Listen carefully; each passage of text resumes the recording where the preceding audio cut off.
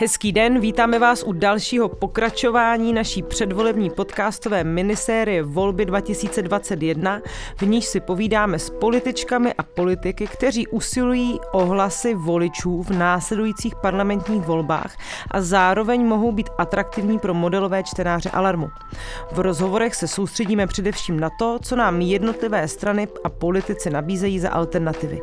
Dnešní díl je poslední, že jo, Honzo, a moderují ho Apolena Rychlíková a Jan Vilíček. A tentokrát si budeme povídat se zástupci Pirátů. Sem do kampusu Hybernská a do studia Mr. Wombat, kterému tímto děkujeme za spolupráci, totiž dorazili pirátští poslanci Olga Richtrová, zdravím. Také zdravím a děkuji za pozvání. A Mikuláš Ferjenčík. Dobrý den, díky za pozvání. Díky, že jste si na nás udělali čas a vítejte u nás. Na úvod stejná otázka, kterou dáváme všem, kteří za námi přijdou. Jak se díváte na vaše aktuální volební preference? Lze z nich něco usuzovat takhle vlastně už pár dnů, týdnů před volbami? Tak my jsme rádi, že se nám podařilo dostat se do té čelní trojky kandidátů na premiéra, kde vlastně celá ta předvolební debata v republice se hodně zúžila svou pozorností na ty tři lidi, Babiš, Bartoš, Fiala a prostě to byl klíčový důvod, vlastně, proč jsme šli do koalice se Starosty, aby jsme byli v tomhle relevantním spektru. A tam jsme. A teďka prostě klíčové bude, jak to nakonec rozseknou nerozhodnutí voliči, protože obrovská skupina voličů, kteří se rozhodnou až v ten den voleb nebo v těch následujících 11 dnech a tam skutečně se rozhodne. Jsme teďka na těch 20% a věříme, že se na těch 25% dostaneme. Já se na to ptám ještě s ohledem na to, že třeba v letošním roce, nebo v únoru, letošní rok měla koalice PirSTAN, třeba v průzkumu STEM 30% bodů, a teď ta sama agentura vlastně v září vám přiskla 18% bodů. Čím si vlastně ten propad jako vysvětlujete?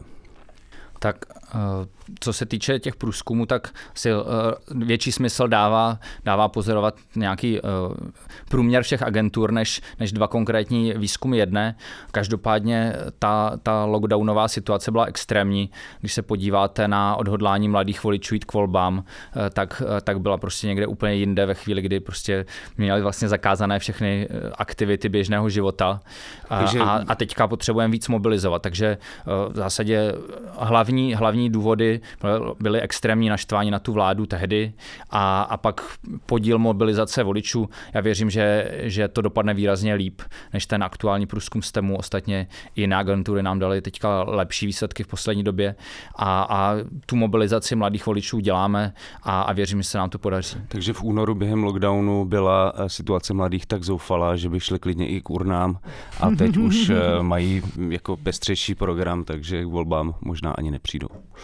Já věřím, že ve významných počtech přijdou, ale každopádně tehdy byla skutečně atypická situace, kdy odhodlání mladých jít k volbám bylo větší než ve skupině seniorů, což není nikde v Evropě. Olgo, chcete nějak reagovat i vy? Já bych ještě možná doplnila, že vlastně pro mě je důležitý, co jsme všechny celý ty 4 roky dělali. A přijde mi, že jedna věc je, jak vypadají průzkumy, ale druhá věc je, co za náma je a že v těch debatách prostě taky připomínáme, že prosazujeme, myslím, že racionální řešení, myslíme na to, aby společnost nějak držela pohromadě a usilovali jsme o to celé ty 4 roky, takže věřím, že jako ten výsledek nějakým způsobem tohle taky zohlední. Určitě se ke zhodnocení vaší první 4letky v Poslanecké sněmovně chceme dostat, protože si oba dva s Honzou myslíme, že to je velmi důležité téma, nebavit se jenom o tom, jak funguje ta předvolební kampaň, ale umět se ohlédnout za celkovou prací té či oné strany. Ale ještě chvilinku bych jenom zůstala u té předvolební kampaně. Máte pocit, že by se něco mohlo udělat jinak a lépe, nebo je to ta z těch věcí, na kterou se máme ptát spíše až po volbách? Protože myslím si, že i řada velmi relevantních lidí typu Daniel Prokop například kritizovali poměrně vlažný start kampaně, nebo to, že možná až příliš třeba usilujete o konzervativní voliče. Tak je to pro vás i tahle vlastně velká kampaň, která je velmi odlišná od toho, když jste se snažili do Poslanecké sněmovny dostat poprvé před těmi 4 lety. Je to pro vás nějaká škola? Naučili jste se na tom něco? Tak škola to je obrovská samozřejmě, každopádně já jsem přesvědčený, že zhruba od srpna ta kampaň funguje úplně bez problémů. Teďka máme největší dobrovolnickou kampaň v republice, o parník jsme víc v těch ulicích než konkurence. A co se týče té kritiky Dana Prokopa, já věřím, že nakonec třeba on konkrétně nás nakonec volit bude.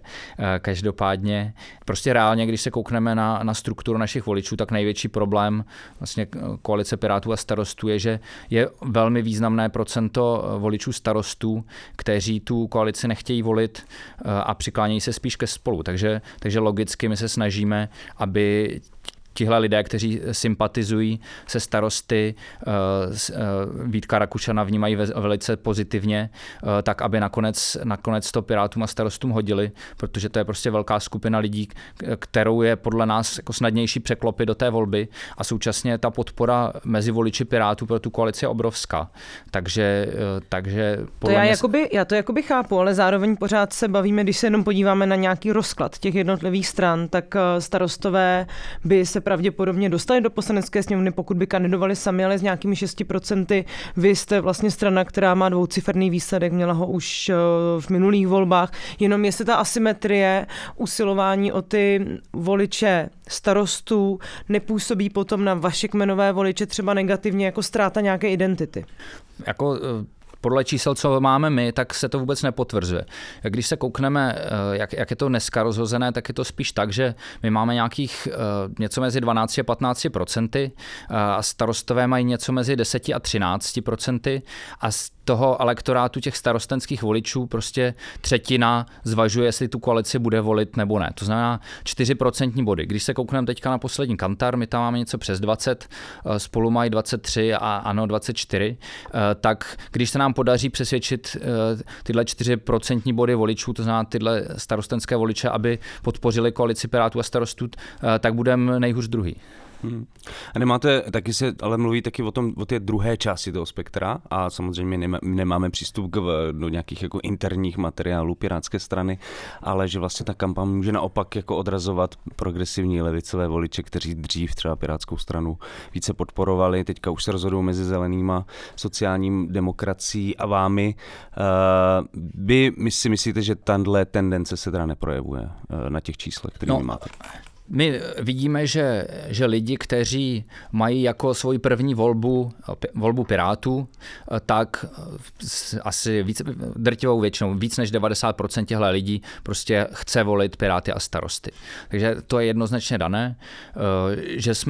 Že jsme levicovější než ODS je taky evidentní a pak záleží prostě, jak má každý nastavené osobní preference.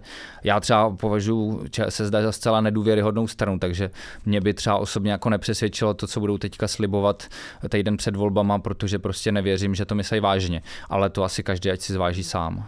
To určitě. Mně přijde ještě docela zajímavý zlom pro tenhle rozhovor rozhodně. Ty předvolební kampaně, tuším, že to bylo někdy v květnu nebo v červnu, kdy začala docela masivní dezinformační, nebo jak to nazvat, kampaň. Agresivní kampaň. Její hlavní postavou byl asi Andrej Babiš, ale přidaly se i další strany. Mě by zajímalo, proč si myslíte, že si tyhle subjekty vybrali zrovna Piráty? Tak myslím, že jsme byli pro ně jasný cíl, protože pro Babiše bylo pak hrozně jednoduchý začít zbuzovat strach. Že jo? A politika strachu je to, na čem on frčí celou dobu. A jako zpětně viděno si myslím, že, nebo zpětně, tak ještě 11 dní, ale už se to blíží, že takhle masivní antikampaň si myslím, ještě tahle země nezažila, protože mě chodilo tolik rozmanitých řetězových e-mailů od seniorů, zaměřených nejrůznějším způsobem, plus opravdu to, že SPD Tomia Okamury si v novinách volebních přetiskla úplný hoax, úplnou dezinformaci, plus vlastně veřejný sdílení úplných lží premiérem Babišem s tím, že je mu vlastně úplně všechno jedno, jenom aby on zase mobilizoval. tak takovéhle dno jsme prostě podle mě ještě neměli a vyvrcholilo to teďka tím předvolebním videem, ale to těch 4 měsíce vlastně už to trvá, což na lidech zanechá prostě otisk. Jo. Ale z druhé strany pro nás je to vlastně čest, že my jsme ty, kterých se Andrej Babiš bojí a že my jsme ty, proti kterým jde, protože tam je evidentní, že prostě on se vždycky dokázal s těma stranama historicky nějak jako domluvit a s náma zjevně prostě ještě nenašel cestu, jak se vypořádat na té zákulisní úrovni, tak jde prostě do toho frontálního střetu. Taky druhá zajímavá věc je, že vlastně vláda, která tady je 8 let, tak místo toho, aby se prezentovala svýma výsledkama, tak vlastně vzbuzuje ten strach. To vypadá, že na ty výsledky už vlastně moc hrdý nejsou. A já jsem rád, že jsme to vlastně ustáli, že samozřejmě ty procenta byly v květnu lepší, než jsou dneska, ale pořád jsme ve hře, pořád vlastně hrajeme o to vítězství i od toho premiéra a ta koalice drží pohromadě, přestože ty starostové se vlastně ocitli pod obrovským tlakem. Ono by bylo těžký vlastně odradit ty pirátský voliče, který k nám už měli pozitivní vztah. Ty to může naopak posilovat. Ale vůči těm voličům starostů, který teďka jako stali tu koalici, teďka všechno vypadalo dobře a teďka najednou se na ně vrhli ty jejich známí, jejich prarodiče a začali je konfrontovat s těma huksama. Pro ně to bylo mimořádně nepříjemný a v tomhle já jsem celkem hrdý na tu kampaň, že vlastně že jsme to ustáli, takže že furt jsme prostě v té čelní trojce. A myslím, že můžeme i dodat, já jsem třeba hrdá prostě na to, jak jsme to v té koalici zatím krásně zvládli, protože tohle právě interně bylo pro starosty, myslím, jako vlastně docela náročný. A za to klobouk dolů.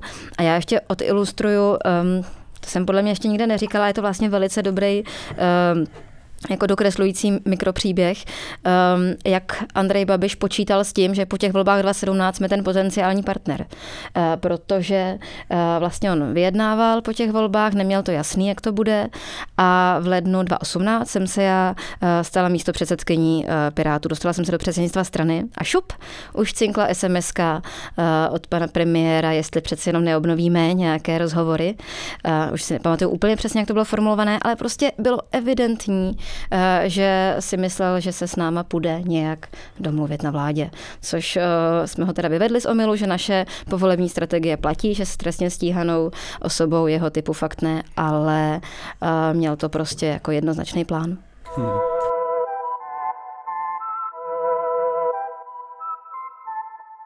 Mě by možná ještě zajímalo, do jaké míry přispělo k tomu Babišovu narrativu i nějaké podhoubí, které tady bylo vytvářené třeba dejme tomu i z určité části ODS, se kterou třeba Piráti měli dlouhou historii sporů minimálně na magistrátu. Konec konců ve své době jste se profilovali i jako strana, která se vymezovala proti té tradiční politice kmotrů reprezentované třeba i ODS, ale i ČSSD a jinými stranami. Ale je to i ODS, která často v minulosti, ještě nedávno mluvila o tom, že jste neomarxisti, máte ultralevicové nápady a tak dále. Nenahráli tím trochu tomu Babišovi k tomu, aby on mohl tenhle dezinterpretační narrativ dál šířit a jak potom se s tím vyrovnáváte třeba ve chvíli, kdy jste nuceni uvažovat o případné spolupráci s koalicí Spolu, která je samozřejmě na stole, pokud bude nutné odstavit Andreje Babiše od moci? Tak oni, že jo, ODS má jasnou komunikační linku, že říkají, Piráti jsou nová levice. A je to primárně proto, že prostě spousta lidí se rozhoduje mezi koalicí Spolu a koalicí Piráti a Starostové a jejich jakoby výhoda pro ty nerozhodnutý voliče je tohle nálepkování. Tak to určitě tomu Babišovi pomohlo. Ale současně bych řekl, že v rámci té kampaně jako když to třeba srovnáme s kampaní v roce 2018, kdy ODS prostě vytáhla jako totální hardcore, paní Učenia tady dělala video o nějakým skaleným klukovi na festivalu, což bylo ještě někde ve Skotsku, tuším snad ten záběr, kde to bylo, ale a potom z toho dělala jako volební kampaň, že takhle to skončí, když Piráti vyhrajou, tak si myslím, že tam nějaký jako posun v té kultuře komunikace nastal, že samozřejmě jako nějaký drobný okopávání kotníků se děje, určitě to tomu Babišovi nahrálo, současně si myslím, že ten posun je poměrně významný. A ještě já bych tomu jenom dodala, ono taky hraje roli, že už to těm lidem řekneme osobně. Že už prostě jsme s nimi nějakým způsobem normálně spolupracovali věcně nad spoustou konkrétních věcí. Oni vědějí, že jsme fakt konstruktivní a racionální partneři a najednou, když o nás napíšou lež, blbej komentář, něco a my si osobně prostě troufneme na chodbě říct, hele, tohle mě přišlo fakt za čárou, tak je to prostě člověku hloupý. Já bych se ještě vrátil vlastně k tomu startu Babišovy kampaně v červnu, v květnu, teďka nevím přesně, kdy to bylo. Vy sami jste říkali, že jeho politika je silně polarizující, že vás jakoby vlastně nepřekvapilo a mě vlastně ta intenzita toho, s čím on přišel, že to bylo postavený hodně na migraci, hodně na útoky na Piráty, mě to vlastně překvapilo a zároveň, jak se ukázalo třeba na těch preferencích, tak Piráty to taky dost poškodilo vlastně ta kampaň. Dá se vůbec proti takovému typu jako útoku nějak bránit, nějak efektivně bránit? Co se proti tomu dá dělat? A mě by ještě jenom doplňující otázka zajímalo, jestli to neukazuje na nějakou strašnou asymetrii jako moci a do jistý míry kapitálu a sfér vlivu, která je u toho Babiše takhle jako nakumulovaná, jestli vůbec se s tím dá bojovat na nějaké obecné rovině ve chvíli, kdy se tady bavíme o oligarchovi jeho typu. Jako tam samozřejmě ten obrovský průšvih je, že jako on má ty média, což ho strašným způsobem zvýhodňuje v tom střetu. Asi třetinu, že jo? No a bohužel právě daleko víc, že on má nadstandardní vztahy s Primou, že Mladá fronta normálně s televizí Prima tam spolu vytváří zpravodajství, mají na to nějakou smlouvu, má nadstandardní vztahy s Bleskem a jako takže má obrovský vliv i třeba skrz zadávání inzerce i na celou jako řadu médií, který nevlastní. Takže a je tam ten klasický scénář, kdy Babiš něco plácne, pak Express a Lidovky to jako vykopnou, pak Mladá fronta přitvrdí a pak je to jako ve zprávách na Primě nebo na Nově večer. A my vlastně... i ty opoziční média to v podstatě taky, že ho zrecyklujou, udělají si svoje kolečko, takže to je komplet. Z druhé strany máte prostě Echo 24, který tam ještě hodí nějaký jako granát do titulku, aby to ještě přiživili prostě z opačného směru, to samozřejmě je pravda. A je to náročný, na druhou stranu zjevně mu to vlastně nezafungovalo zdaleka tak dobře, jak očekával. Jo, podle mě vlastně je překvapivý, jak v situaci, kdy si Babiš šel prostě natvrdo pro ten elektorát SPD a plus chtěl prostě vyluxovat zpátky přísahu, chtěl úplně zničit ČSSD, chtěl prostě, aby z Trikolory nic nezbylo a všechno takový, tak vlastně moc se mu to nepovedlo a podle mě jsou teďka mimořádně nervózní, že SPD se vlastně v pohodě drží, on je na svých 25%, což mu nestačí na vládu a asi se mu povedlo srazit přísahu z ČSSD pod 5%, ale tu se může ukázat jako Pirhovo vítězství, podobně jeho tah, že jde do Ústeckého kraje a vlastně se leknul, že by prohrál ve středních Čechách, tak si vybral ten jako pro sebe demograficky příznivější. Tak, ale může znamenat, že komunisti budou mimo parlament, protože tam komunisti měli vždycky nejvíc procent a teďka najednou prostě budete radši volit estebáka než komunistů, takže prostě mu to tam naházejí a pošle je asi dolů. Takže myslím si, že strategové ANO jsou hodně z toho nervózní, jak to probíhá. Mě právě překvapilo spíš, že v těch prvních měsících to fungovalo docela až jako překvapivě dobře. Ta strategie, ale je samozřejmě otázka, jestli to vydrží až do voleb. Spíš to má jako klesající tendenci samozřejmě. Ale promiň, Oli, že tě nenechávám mluvit. Ale ty jsi politolog. Já jsem nikdy nechtěla tyhle hodnocení dělat. Tam je potřeba říct, že jsme se o tom bavili na začátku. Obrovský rozdíl v těch preferencích dělá odhodlání těch voličů jít k volbám. A u toho hnutí ANO se to prostě v březnu, dubnu úplně zhroutilo. Prostě chuť jejich elektorátu dorazit.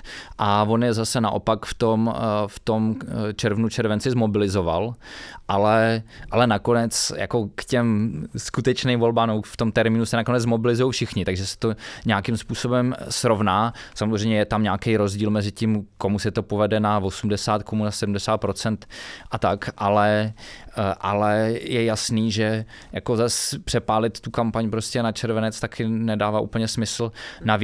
Navíc tím, jak jsme o prsa teda, ale těsně třetí zatím spolu, tak ta hrozba Pirátostánem si nemyslím, že je úplně jako reálná vůči lidem a myslím si, že z toho jsou taky nervózní, protože to vlastně míří trochu kanonem mimo. No. A ještě dodám jednu věc, která si myslím, že je přece jenom taky důležitá, že prostě máme tady reální předvolební debaty a lidi vidí, jak Ivan Bartoš vystupuje, vidí, jak vystupuje Vít Rakušan a je to v naprostém rozporu s tou hrozbou, co ten premiér vykresluje. A myslím si, že to, jak je Ivan vyjádru jako velice slušný člověk a že si prostě udrží jako nervy a sebeovládání i v situaci, kdy prostě vedle něj zaznívají naprostý lži a důrazně mu to řekne, ale řekne mu to stále slušně. Takže to je vlastně taky něco, co lidem ukazuje, že ten narrativ je prostě naprosto falešný od Andreje Babiše. Možná se teďka přesuňme právě k tomu hodnocení vaší práce v Poslanecké sněmovně za uplynulé 4 roky a začneme tím, co se vám povedlo. Na co jste pyšní? Pojďte se tady pochválit. My jsme takovej safe space, tady se to může. Zatím. Tak tohle je něco pro mě, protože politologická okénka ráda nechám jiným. Ale sebechválu. Bude Mikuláš poslouchat trpělivě. Já taky mám zářezy. Tak uvidíme, no. A ve skutečnosti to totiž bylo úplně skvělý, protože spoustu věcí jsme mohli vyjednávat jako společně, co podpoříme, protože řada věcí, které považuji za velmi důležitý z hlediska jako fakt soudržnosti celé společnosti, které se nám podařily, z hlediska pracujících rodičů, a řeknu ty konkrétní příklady, tak jsme si nejdřív museli vyjednat interně, prostě v našem sociálním a finančním týmu, jestli nám to přijde zvládnutelný a jak nám to přijde dlouhodobě rozumný. A v tomhle směru vlastně je to docela fajn, že tady můžeme sedět společně a okomentovat to. Já jsem asi nejvíc hrdá na všechno to, co souvisí s sledováním práce a péče a i s takovou změnou směřování od ústavní péče, od těch někdy trošku lidojemů, opravdu jako velkých až nelidsky zařízení k tomu, že prostě péče má jít i doma, musíme maximálně podpořit rodiny a zmotnilo se to nakonec i v tom věkovém limitu de facto omezení fungování kojeneckých ústavů pro děti do 3 let věku, což se nezdá, ale byla to obrovská politická škola a myslím, že veliký vítězství pro ty děti. Bavíme se o 17 letech prostě bojů za to, aby nejmenší děti a nejméně bezbranné nebyly umisťovány do takzvaných kojeneckých ústavů, takže určitě to vítězství bylo.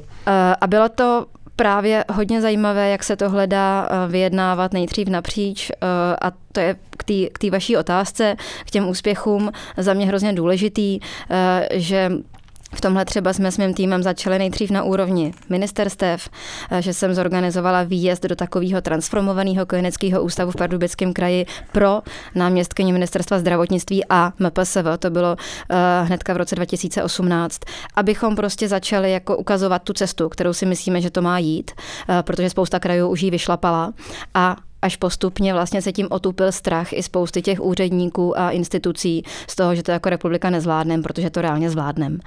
A vedle téhle zkušenosti a tohohle úspěchu bych asi zdůraznila, že jsme zachránili dětské skupiny v podobě, která je flexibilní. Tam jsem jednou asi hodinu popisovala, co všechno se pokazí, pokud projde ten původně navržený návrh a podařilo se ho zablokovat a vyjednat řešení, který nakonec je vlastně velice dobrý.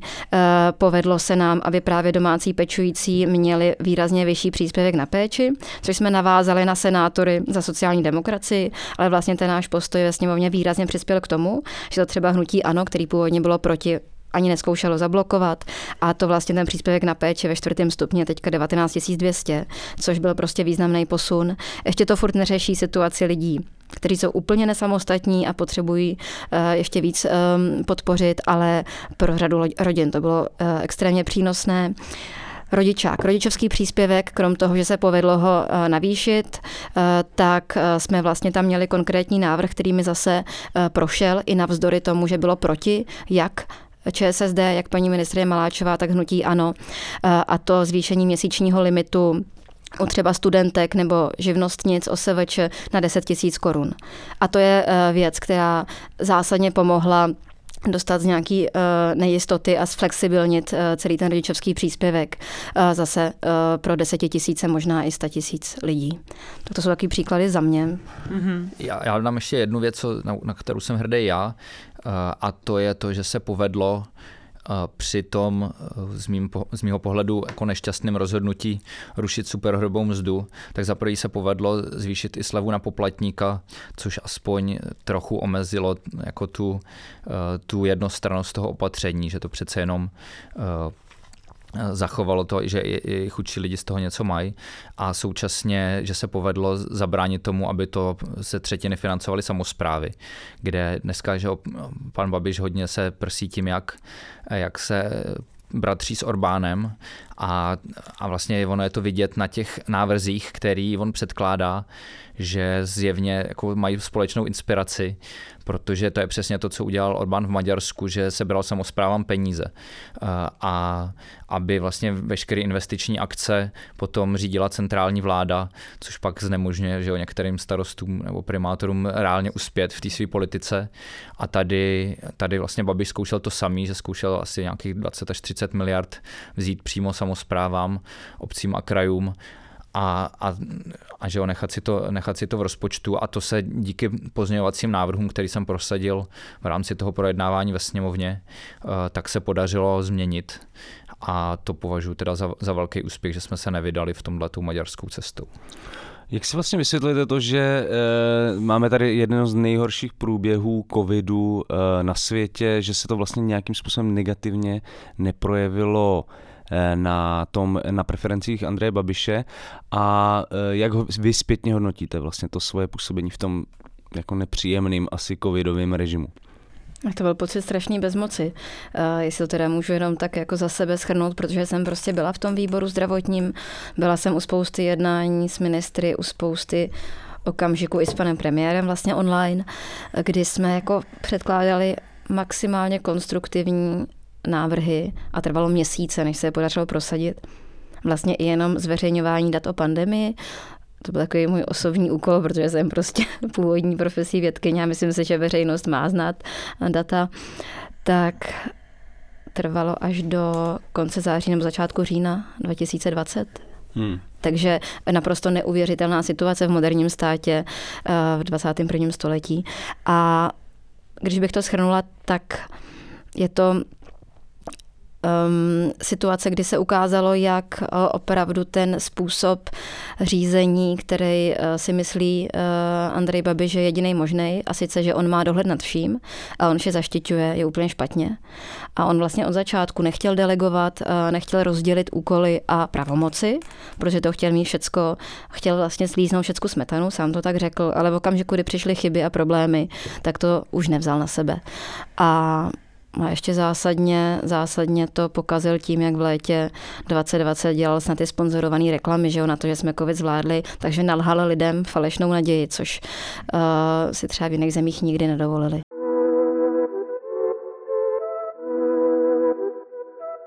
Všechny podcasty Alarmu jsou volně dostupné pro kohokoliv a mohou vznikat pouze díky podpoře našich čtenářů a posluchačů. Podpořte Alarm v naší stálé kampani. Odkaz najdete na našem webu a Facebooku.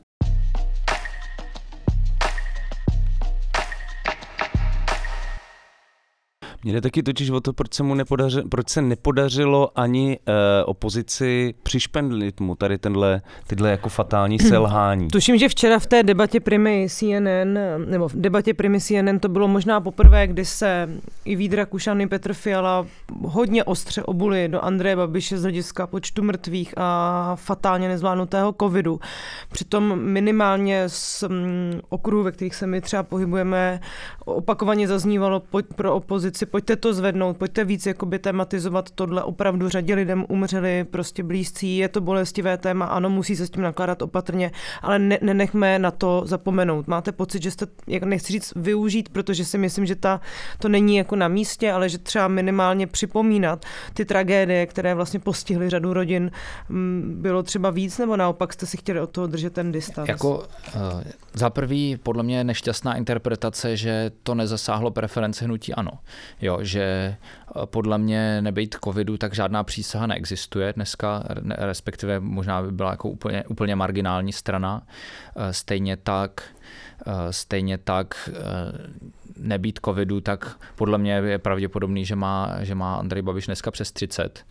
Jo, takže já bych rozhodně nesouhlasil s tvrzením, že se to nepromítlo do preferencí, akorát si myslím, že se prostě stabilizovaly ty preference po nějakým tom výkyvu v krizi trochu jinde, než na co jako lidi nastavili hlavu v té době toho výkyvu. Ale když se koukneme prostě na Německo, na Británii, tak všude, když odezněla ta epidemie, tak vládní strany šly okamžitě nahoru. Prostě protože že lidi to brali, že vláda jim přestala zasahovat do života, takže je to lepší a takže ji začali vnímat pozitivnějc. A co se týče těch mrtvých, je to prostě strašně jako komunikačně záludná záležitost, protože prostě je to hrozně osobně citlivý a my se snažíme, že o to zvedat především v té oblasti selhání toho státu jako fungující jednotky, kde prostě v důsledku těch zásahů vlastně podobně jako ANO zlikvidovalo Českou inspekci životního prostředí, kvůli čemu rok nejsme schopni vyšetřit havárii na Bečvě, tak vlastně z podobných důvodů, kdy vlastně nic, co není mediálně zajímavý, ta vláda neřeší, takže ten prostě stav hygien třeba prostě nikdo neřešil a teďka přišla krize a zjistilo se, že ta instituce prostě není absolutně připravená na takovouhle výzvu. A takže to je prostě obrovský téma, ale je poměrně abstraktní a co se týče těch lidí, tak prostě podle mě jako obtížný tam jako přesvědčit ty lidi, co sympatizují s ANO, že tam je ta přímá souvislost. A to si myslím, že je asi ta výhrada. Ale myslím, že ty jako lidi na pomezí to od hnutí ANO velmi výrazně odradilo. Váš stínový ministr zdravotnictví pan Dostál si v posledních dnech a týdnech vysloužil poměrně ostrou kritiku z řady lidí. Nepůsobí to jeho angažmá třeba i na Twitteru nebo na sítích jako trochu kontroverzně i pro vás? Vlastně neměla by ta snaha Pirátů a Starostů, tedy stran, který se prezentují jako racionální strany, které operují s datama, působit spíš konsolidačně než polarizačně, což nejsem si jistá úplně, jestli pan Dostál splňuje? Já začnu v jedné věci a to je to, že prostě Ondřej Dostál je jako specialista na právní stát nejen ve zdravotnictví. A prostě co mě mrzí, je, že u nás je ta debata hodně zkreslena na to, kdo chtěl nařídit jaký opatření, ten vlastně by nějakým způsobem jako řídil tu epidemii. Ale ve skutečnosti, z čeho já viním tu vládu nejvíc v té epidemii, je, že oni rezignovali na práci s psychologií lidí. Že když se koukneme na Švédsko, tak tam prostě nastavili nějaký dlouhodobý pravidla, který vlastně přesvědčili lidi, že je prostě rozumný nosit vevnitř respirátory, že je rozumný si prostě vydezinfikovat ruce, když někam jdete a podobně. Stejně tak, že nasadili masivní testování, aby mohly fungovat restaurace a podobně. A nastavili prostě nějaký pravidla, jak se ta společnost může zžít tou epidemií. Místo toho u nás vláda zkoušela to celý řídit. A vlastně strašně v tom selhala, protože dneska je to vidět, že prostě člověk jde na konferenci a všichni mají před sebou vodu s pitím, aby se jakože řeklo, že jakože konzumujou a vlastně není žádný vlastně peer pressure na to si dát ten respirátor, je to přesně opačně. Když tam člověk vejde v respirátoru, tak všichni se na něm Jasně, to já jako bych chápu, ale já jsem tam na roli pana Dostála, protože myslím si, že fakt působí velmi polarizačně na řadu lidí, kteří by vlastně od vás čekali naprosto jiný přístup. A Ondřej Dostál prostě jasně šel za tím, aby tady fungoval ten právní stát. A že přece není možný, aby vláda vydávala nezákonné opatření, který masivně ruší soudy a tvářila se, že je to nejen že normální, ale dokonce nutný, protože jinak bychom nebyli schopní s tou epidemií bojovat. A podle nás je tohle úplně vlastně zvrácený přístup, kdy místo toho, aby jsme dostali kroky vlády do souladu se zákonem a tím jsme zvýšili legitimitu toho boje, rezignujeme na ten právní stát a řekneme, že všichni, co žalujou ty opatření, protože pro ně je právní stát obrovská hodnota, jsou vlastně kazisvěti, který jsou kontroverzní a kazej to. Jo? Tak jedními hlavními těmi žalujícími byli manželé záhumenční, kteří minimálně ve svých veřejných projevech na těch jako vyloženě protikovidových demonstracích vystupovali prakticky jako popírači celé té epidemie. Takže já myslím, že tam nějaká obava z toho, jestli ti to lidi pod Prahově vlastně nešíří vyloženě prostě hoaxy týkající se toho covidu byla na místě, stejně jako by je na místě podle mě debata o tom bavit se, jestli případný ministr zdravotnictví v situaci, kdy všichni víme, že očkování nám pomáhá, nemá být spíš jeho propagátor, než ten, kdo možná trochu autisticky mluví o nějakém právu na hájení vlastního soukromí. Jo? No ale přece, když si vemete to, že já hnedka tě, Olčo, pustím ke slovu. Když si vemete to, jak vláda prostě zcela evidentně protizákonně držela čtvrtinu malobchodu zavřenou a prostě likvidovala životy lidí. 100 000 podnikatelů. A s tím, že to mělo naprosto marginální jako pozitivní dopady na boj s epidemií. A takových kroků se dělá celá řada. Tak prostě vrátit ten právní stát jako první důležitá věc. Tak možná je to o komunikaci, protože vy to tady vysvětlujete způsobem, který vlastně ze strany Ondřeje Dostála nezaznívá. Ten právní purismus velmi často má tendence být až tak moc jako agresivní a ne moc příliš vysvětlující, jasně, tak možná je ta debata spíš o komunikaci než o obsahu. Ale přece je tady zásadní otázka toho, co je ten jako hlavní problém, s kterým se musíme vypořádat, aby jsme to další kolo té epidemie zvládli.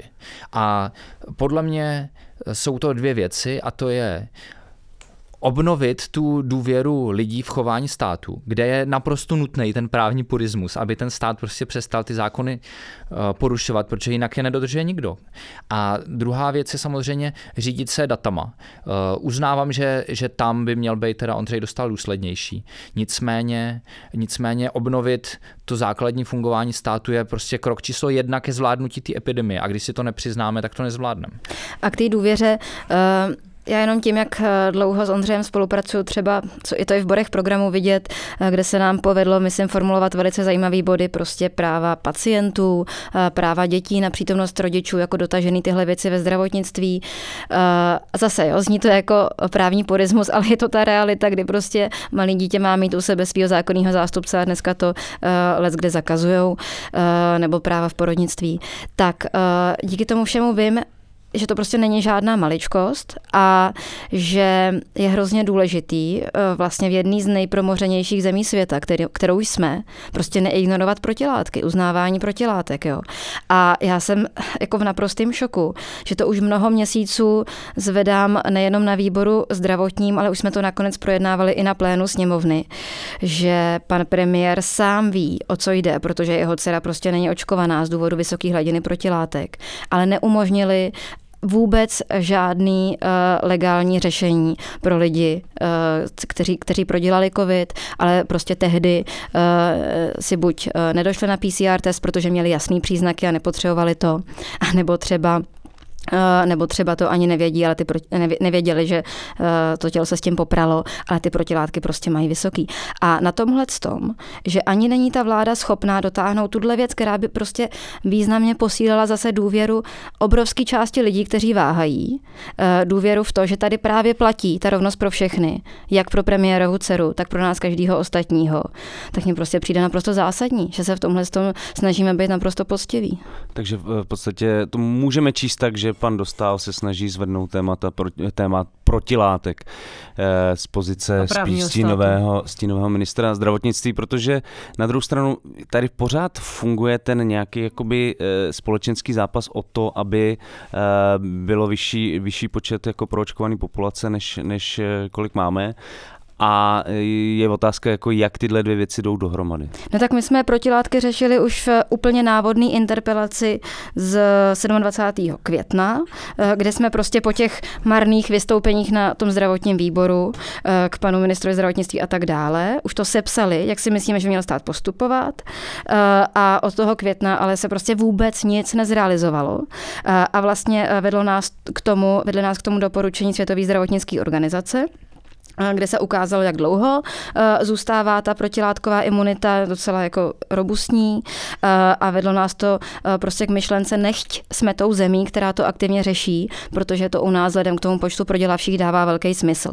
A ještě teďka máme vlastně před sebou prevalenční studii zvanou Preval 2, kde to zase můžeme zohlednit, jo, a ukázat si, jak dlouho ty lidi ty protilátky mají, čili jaký jsou ty bezpečné doby, které by si dali stanovit. A já bych to jenom jako shrnula tím, my jsme nikdy nežádali nic extravagantního, pouze nějaké jako stanovení rozumného přístupu, protože třeba i Ondřej Dostál je mezi těmi, kdo darovali plazmu. Takže, aby mohl darovat plazmu nemocným, tak se samozřejmě stanovovala ta hladina protilátek, takže se zjistilo, že po tom prodělání má dost, aby mohl darovat a pomoct nemocným, ale tady tu hladinu, kterou mají určenou pro darování plazmy, nebyli ochotní použít prostě pro běžný lidi, aby se to přidalo do té kvalifikace.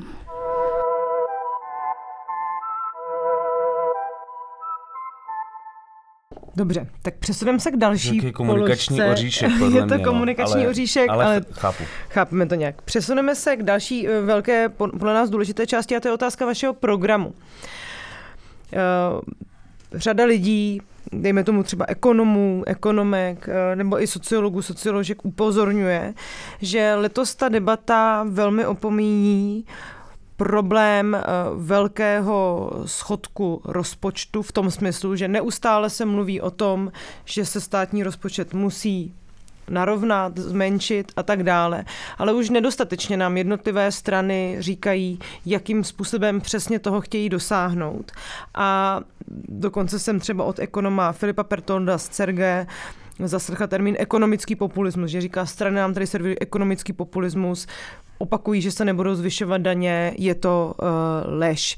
Vy jste strana, která sama sebe definuje jako databased. Máte pocit, že právě v otázce daní jste dostatečně vycházíte z nějaké datové politiky a nepodléháte teda nějaké té ideologii, která by vás třeba vedla k nějaké debatě, já nevím, například o zvyšování daní z nemovitosti, za jejíž velmi nízkou hladinu nás dlouhodobě kritizuje OECD a řada odborníků, i třeba lidé z České národní banky, není to žádný levicový narrativ, nebo na nějaké debatě o progresivním zdanění, které je na západě běžné. Tak jenom to je možná na Mikuláše otázka.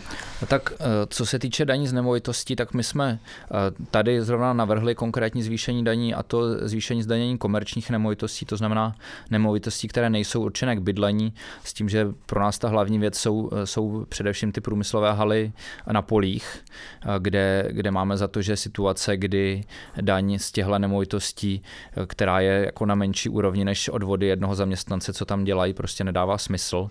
A že i v souvislosti s budoucí robotizací prostě dává smysl tohle zvednout aspoň analogicky s Polskem, kde jsou ty daně větší a stejně se tam ten průmysl taky rozvíjí, protože prostě tam jsou úplně jiný faktory, než jestli člověk zaplatí, nebo jestli ta firma zaplatí nějaký 100 000. Takže to jsme otevřeně do toho programu dali. Ale jedno z vašich hlavních hesel je byty chceme stavět, ne danit, ale jak říkám, třeba teďka vyšel výzkum PAQ Research, který upozorňuje na obří majetkovou nerovnost v České republice, kdy 1% nejbohatších vlastní 36% majetku a jenom 85 lidí, jako jednotek lidí, vlastní 16% majetku. A opakovaně PAQ Research tam zmiňuje, že právě nízká daň z nemovitosti betonuje nemožnost sociální mobility. Tak jenom jestli právě i navzdory doporučení řady odborníků se v této otázce nechováte spíš ideologicky a nesnažíte se tím vyhnout nějakému případnému nařčení z nějakých levicových řešení a nepoužíváte vlastně v nějakém ohledu trochu populistický jazyk, když mluvíte pouze o stavění a o daních. Tak druhá věc je, že ta otázka směřovala k tomu, jak dát do pořádku ten státní rozpočet. A daně z nemovitosti jsou příjem samospráv. To se dá ale řešit třeba například tím, že by se to odpustilo ze strany státu. Že by nějaké toky financí do samosprávy byly o to umenšeny, jak třeba navrhují někteří ekonomové? No ale tady jsme zase toho maďarského scénáře, že se samosprávám vemou peníze a to nepopulární opatření se hodí na ty starosty. Že? Já jsem prosadil ve sněmovně to, že samosprávy můžou zvedat daň z nemovitostí o 10. To znamená dneska to bylo do 1. ledna tohoto roku to bylo nastavené tak, že když chtěl někdo zvednout v komunální politice daň z nemovitosti, taky musel minimálně zdvojnásobit. Což samozřejmě vedlo k obrovskému jako vzbouření se v dané obci. My jsme prosadili úpravu, že ta obec má nově možnost zvedat to o 10, když chce a když má pocit, že to pomůže řešit ten problém, což by mohlo vést k tomu, pokud si občani zvolají takový obecní reprezentace, který do toho budou mít chuť, prostě, že si budou moct obce schválit valorizační schéma u té daně, aby třeba kopírovala aspoň třeba růst mezd a tím pádem, když budou třeba zaplatit nějakou konkrétní investici, tak budou mít tuhle svobodu. To jsme prosadili, ale já prostě nechci zasahovat těm samosprávám do rozpočtu. Tak proč je to vlastně to téma? Proč máte heslo byty chceme stavět, ne danit, když jako sám tady říkáte, že to je otázka těch samospráv, tak proč je to jedna z těch velmi viditelných kampaní Pirátů? No přece nedostupnost bydlení je obrovský problém, který má samozřejmě celou řadu příčin a my se soustředíme na ty řešení, co jsou v moci té centrální vlády. A tam samozřejmě je v moci dát peníze na to, aby podpořila obecní bydlení. A to prosazujeme. A druhá věc je, tak mě by zajímalo, kolik co se týče toho 1% nejbohatších, tak kolik z toho jsou, že majetky na úrovni bytového fondu a kolik z toho jsou majetky na úrovni komerčních nemovitostí, kde to transparentně chceme zvednout. A jsme jediná relevantní strana, co to chce zvednout. A stejně jsme to strašně schytali od všech těch majitelů médií, který že ty podniky vlastnějí. Jo, takže prostě Jestli tak ona v Česku neexistuje žádná relevantní vlastnická mapa, my vlastně nemáme prakticky žádný přehled o tom, kdo vlastní ani jaké nemovitosti. No. Jo, stejně tak my jsme nechtěli rušit daň z nabytí pro firmy, my jsme to chtěli zrušit jenom pro fyzické osoby, což by taky podle nás bylo smysluplnější, než to prostě zrušit plošně a připravit stát o 14 miliard. Ale prostě sněmovna se nějakým způsobem rozhodla a zas jako je obtížný to vysvětlit té mladé rodině, co si kupuje bydlení, že ještě 4% jako odvede tomu státu. Jo? A já si myslím, že náš program je o párník realističtější, než co má Spolu, nebo co má ANO v té oblasti veřejných financí. Nezasekáváme tam žádný další sekery dolů. Stejně tak jsme řekli, který věci, kde se dají ty peníze vzít. Vidíme 30 miliard, který nám utečou přes transfer pricing, což je obrovská věc. Šli jsme do obrovského konfliktu s Babišem ohledně daňových rájů uvnitř Evropské unie, kde nás za to teďka seká v kampani, že neustále, že chceme tady sebrat suverenitu České republice a celý je to přitom jenom o daňových rájích uvnitř Evropské unie. Šli jsme do těch komerčních nemovitostí, prosazujeme digitální daň, prosazujeme zdanění nerostů, za což nás sejmul Křetinský ve svých médiích. Že jo? Takže, kapitálové příjmy. Jo, to bylo krásný návrh. Daňová výjimka o daňový ráj Česká republika u kapitálových příjmů a to všechno jsme zvedli a jako pro někoho to furt není dost. Okay. Já bych tomu ještě doplnila, že vedle tohohle všeho, jako si prostě uvědomujeme obrovský rezervy, co máme v částečných úvazcích a vlastně v takzvaném okrajovém trhu práce. Jo. A teďka to není tak sexy téma, aby se o něm pořád... Ne, to je hodně sexy téma. Ale já to považuji, protože tam nejde jenom o rodiče malých dětí, ale jde taky o lidi, kteří jsou vlastně čerství seniori a ještě by klidně na částečný úvazek pracovali, kdyby se jim to o něco víc vyplatilo. A i zaměstnavatelům, kdyby to bylo o něco jako snazší pro ně a samozřejmě různě pečující. Jo, lidi, kteří dneska u nás jsou naprosto odkázaní vlastně na ten příspěvek na péči. A ve finále, kdybychom dokázali dostat tyhle skupiny lidí do nějakých částečných úvazků dobrovolně, prostě proto, že se jim to vyplatí a oni budou chtít. A ještě k tomu lidi v exekucích, lidi, co dneska jako nemají motivaci si legálně vydělat víc a tak dále. Tak jsme zase na nějakých 50 miliardách plus. A to jsou prostě seriózní výpočty, co jsme si právě dělali jako společně, ten finanční a sociální tým, že všechny ty souvislosti od funkčních dětských skupin, od kvalitního, ale finančně dostupného hlídání i pro ty menší děti, fakt na ty maličký úvazky, když je těm dětem rok a půl, 2, jak to funguje v zahraničí, aby prostě se nestratil kontakt s profesí.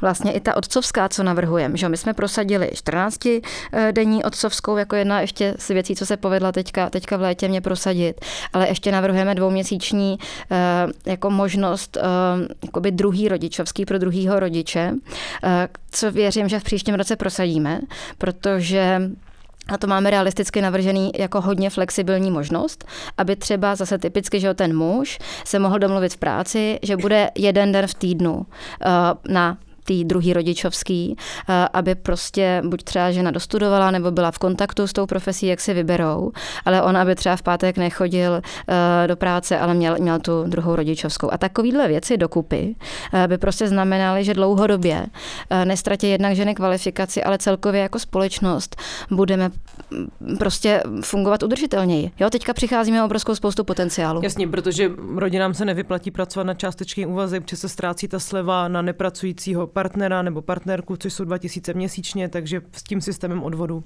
A tohle odstranění těch ostrých bodů zlomu, to máme taky v programu a zase si myslím, že jsme na tom jako já jsem chtěl vrátit k tomu, co jsme řešili předtím, tedy zdanění kapitálových příjmů, zavedení digitální daně, transfer pricingu a dalším podle mě chvályhodným nástrojům nebo mechanismům, kterým můžete spoustu věcí změnit, ale dokážete si představit, že něco takového prosazujete v koalici se Spolu a s ODS? Je to vůbec jako realistický, že něco takovýhodle, na něco takovéhle tato strana nebo tato koalice přistoupí? Tak co se týče transfer pricingu, tak to je čistě otázka finanční správy.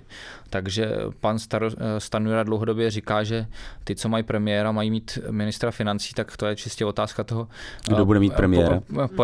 Porazit Spolu ve volbách a můžeme reálně začít řešit transfer pricing. Dokonce si myslím, že ten domácí kapitál, co stojí jako víc za tu ODS-kou, si myslím, takže by celkem uvítal, kdyby měl rovné podmínky, aby se tady prostě, aby jim nekonkurovaly firmy, které si můžou prostě hodit informační systém do nákladu dvakrát, protože za něj účetně zaplatili dvojnásobek. Takže tady v tomhle konkrétním opatření já si myslím, že tam nějaká šance je. Potom pak si myslím, že je velká šance řešit právě ty částečné úvazky, kde i ODS si tohle uvědomuje, že to je strašný průšvih našeho pracovního trhu. A myslím si, že by mohla být vůle umožnit to ve státní správě, což by byl obrovský průlom, kde sociální demokrati takovýhle změny totálně blokujou a prostě jakákoliv pracovní flexibilita a podobné věci, to je totální peklo. Snažit tam prosazovat. Takže...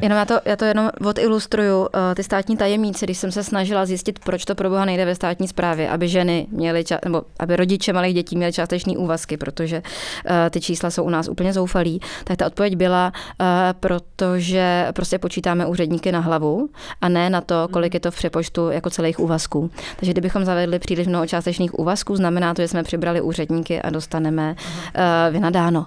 A tohle je jako relevantní argument. Jo. A na tomhle tom chci ukázat, že si myslím, že tam je jediná otázka vůle a že to se opravdu dokážeme dohodnout. A když jsme mluvili o ODS, tak myslím si, že trošku třecí plocha může vzniknout i na tom poli, které třeba Olga Richterová docela zajímavě jako zaplnila. To znamená spoustu legislativních návrhů v otázce péče, rodičovství a tak dále, nebo v té sociální oblasti. A najednou by měla vzniknout koalice se stranou ODS, která třeba nedávno prosadila tu novelu 3x a dost. Která velmi pravděpodobně bude zhozena ústavním soudem, stejně jako byly bezdoplatkové zóny. Proti níž jste se zároveň dost jako intenzivně vymezovali jako Pirátská strana. ODS zároveň podpořila ten návrh SPD, nebo ho podporovala dlouhodobě, vlastně uplatňuje těm nejchudším velmi vlastně represivní politiku, která je úplně v rozporu s doporučeními odborníků. Nemáte strach, že i tohle bude třecí plocha? Jo, já se hrozně snažím s lidma normálně mluvit a vysvětlovat jim ty věci věci trošku jako mimo reflektory, protože spousta věcí je čistě omyl a nepochopení na vstupu a veřejné vyhlášení pozice, z které pak nejde zcouvnout. A to je jako za mě hodně důležitý faktor, který se často podceňuje v té dnešní době trošku mediální politiky. A já považuji za velký úspěch, že se nám podařilo zatím zabránit tomu, aby prošla ta novela, který já osobně říkám novela na vyhánění lidí z bydlení kvůli plísni. A je to podle mě taky ukázka toho, že právě řada těch dalších stran ve sněmovně, kteří si původně mysleli, že je to navržený nějak prakticky, pochopila, že tomu tak není. Že to prostě potrestá lidi s invalidním důchodem, kteří žijí z dávek hmotné nouze často, že to potrestá i spoustu seniorů s příspěvkem na bydlení a tak dále. A že vlastně potíž té sociální politiky je prostě v tom, že je složitá. Jo, že je vlastně docela těžký dohlídnout všechny souvislosti.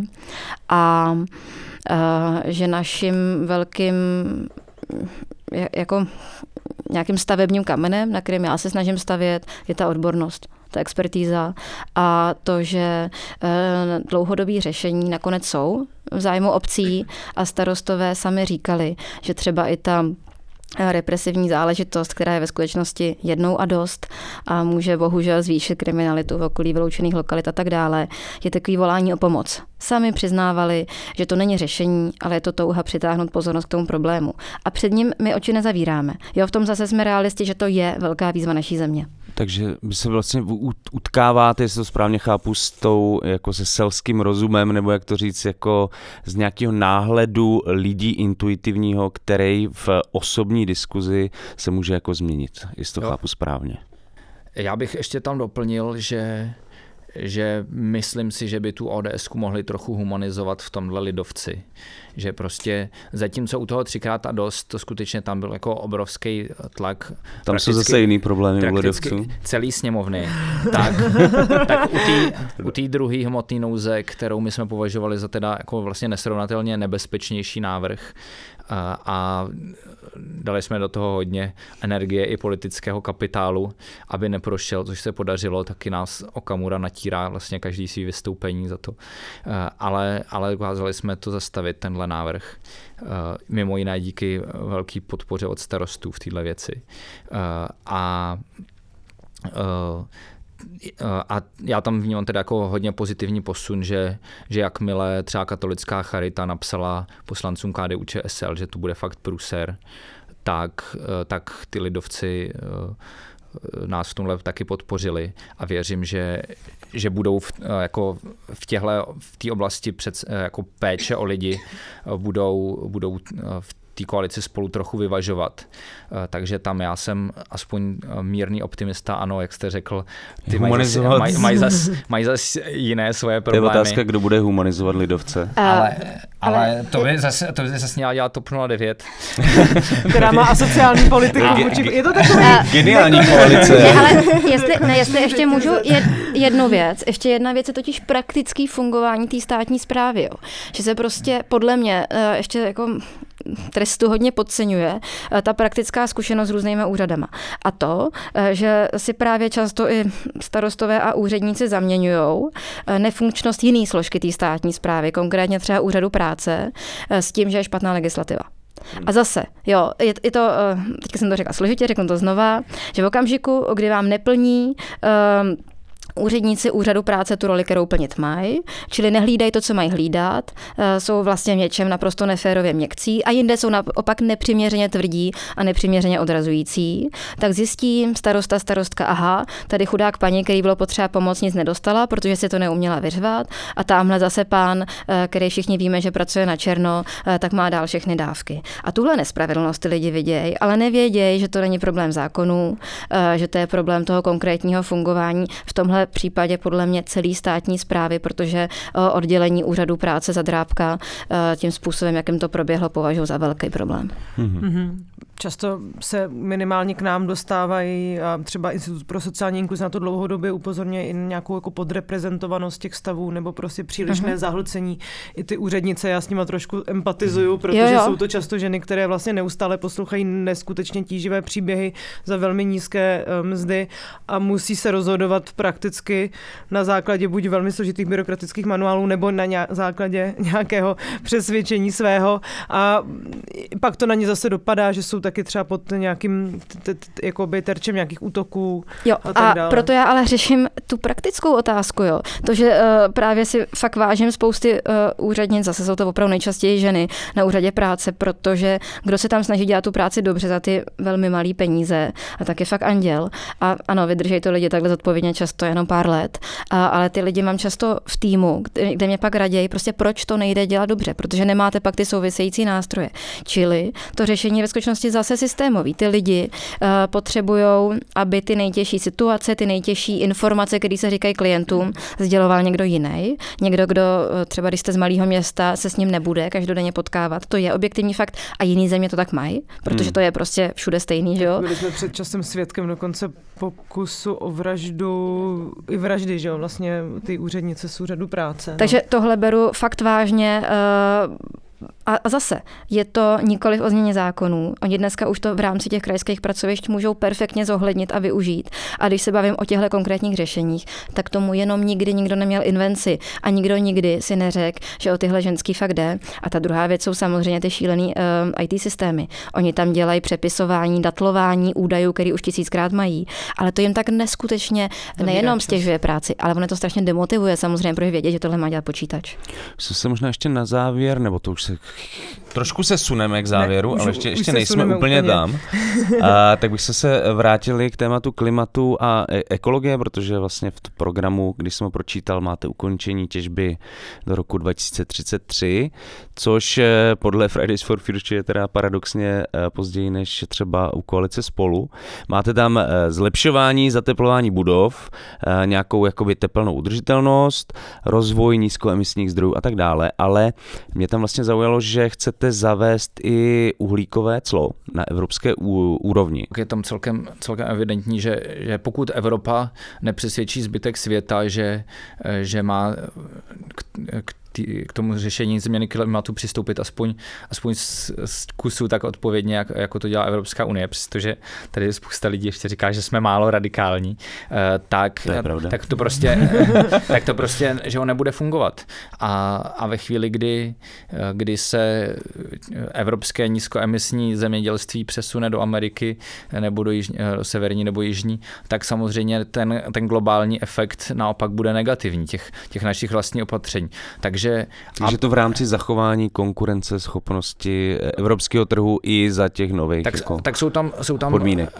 Dva důvody. Za prvý zachování konkurenceschopnosti a za druhý přimět ten zbytek světa, aby to taky řešil. A samozřejmě ty peníze jsou v tomhle asi nejlepší motivátor, protože ve chvíli, kdy budou vědět, že prostě na ten evropský trh budou vyvážet levnějc, když budou mít úspornější provozy, tak samozřejmě to budou zvažovat. Přesto se debata o klimatické změně u nás trošku zredukovala pouze na otázku spalovacích motorů, což v jednom z posledních dílů Všichni tady umřeme komentoval trefně Standa Biller, náš rozněvaný youtuber, ale čím si tohle vysvětlujete a proč taky jako sami třeba aktivně nesnažíte se razit tato témata, o kterých třeba mluvíme tady a necháváte se možná trošku zbytečně strhnout tou velmi redukovanou debatou, která vlastně je jenom jedním malým výsekem problému klimatické změny? Chceš, Oli, nebo... Klidně. Já si totiž myslím, že se snažíme vnášet do té debaty ještě ten z mýho pohledu naprosto správný aspekt a sice, že ve skutečnosti není úplně jistý, která technologie zvítězí. Jo? A že chcem, aby prostě ty inovace fakt jako do nějaký míry svobodně soutěžily mezi sebou. Ale je to prostě otázka příštích let, se to ukáže.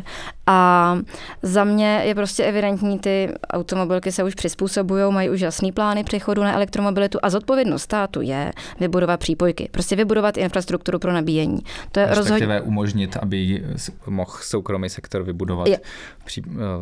Třeba v případě těch nabíječek je spíš problém v byrokracii. Vy tam dokonce mluvíte o tom, že by se Česko mohlo stát baterií Evropy. což jako jsou hodně silná slova. No, tak za nás bylo prostě naprosto nešťastný to, jak Babiš vlastně zaútočil na tu elektromobilitu, tak tím vlastně dal signál všem těm firmám, který zvažují, kde začnou dělat ten výzkum v té oblasti elektromobility, kde udělají to sídlo. A když vidějí, že premiér je vůči tomu celému odvětví nepřátelsky nakloněn, tak si to samozřejmě napíšou do svého jako grafíku plusů a mínusů jako mínus. A my si myslíme, že zvlášť v situaci, kdy jsme prostě země, co vyrábí snad nejvíce automobilů na obyvatele na světě, tak jako říct, že to celé odvětví vypnem, je strašně krátkozraký a daleko rozumnější by bylo, aby se tady teda vyráběly i ty nový. No. Jdeme do úplného závěru. Představme si hypotetický scénář, že Piráti nastupují do vlády. Jaký by byly ty hlavní priority, které byste chtěli prosadit? Určitě kvalita státní správy, vzdělávání a zároveň i ochrana přírody a krajiny. Já myslím, že tam je ve skutečnosti velmi prosaditelný to, co chceme. Změna stavebního zákona, přemýšlím, jako velice důležitá věc pro to, aby se u nás fakt jako reálně zrychlilo stavební řízení. A nebylo to zároveň jenom v rukou investorů a developerů, kteří prakticky tento zákon napsali. Ano, naposledy jsem na to upozorňovala dnes ráno na Nově. A poslední věc vlastně i zabránit privatizaci. Jako to, aby zůstaly veřejné služby zachované v podobě poboček České pošty, v podobě poboček knihoven, aby regionální rozvoj znamenal, že bude dostupnost veřejných služeb a dostupnost zdravotnictví všude po republice bez ohledu na to, kde bydlíte. A to i při vědomí toho, že tak pravděpodobná koalice bude Spolu a s ODS.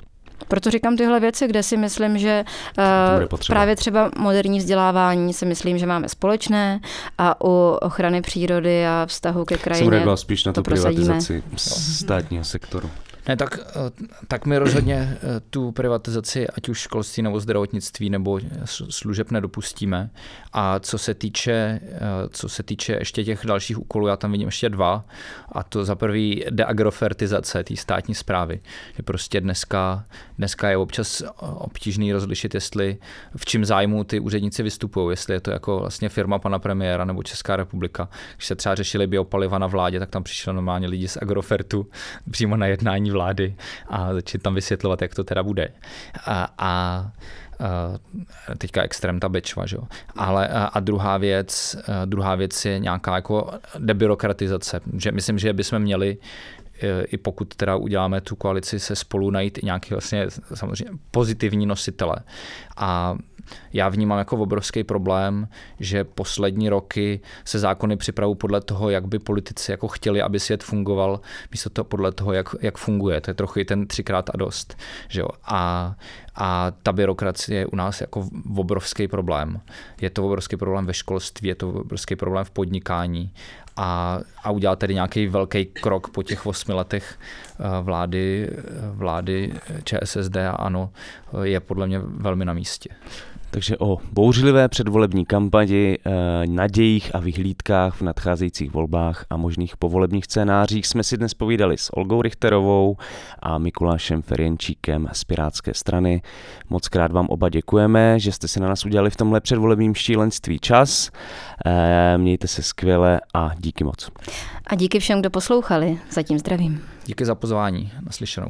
A to je konec už taky našeho posledního předvolebního speciálu volby 2021, který pro internetový deník Alarm.cz společně dnes připravili Jan Bělíček Dobře, a Apolena Rychlíková. Díky, že jste volby 2021 poslouchali a mějte se skvěle. Ahoj.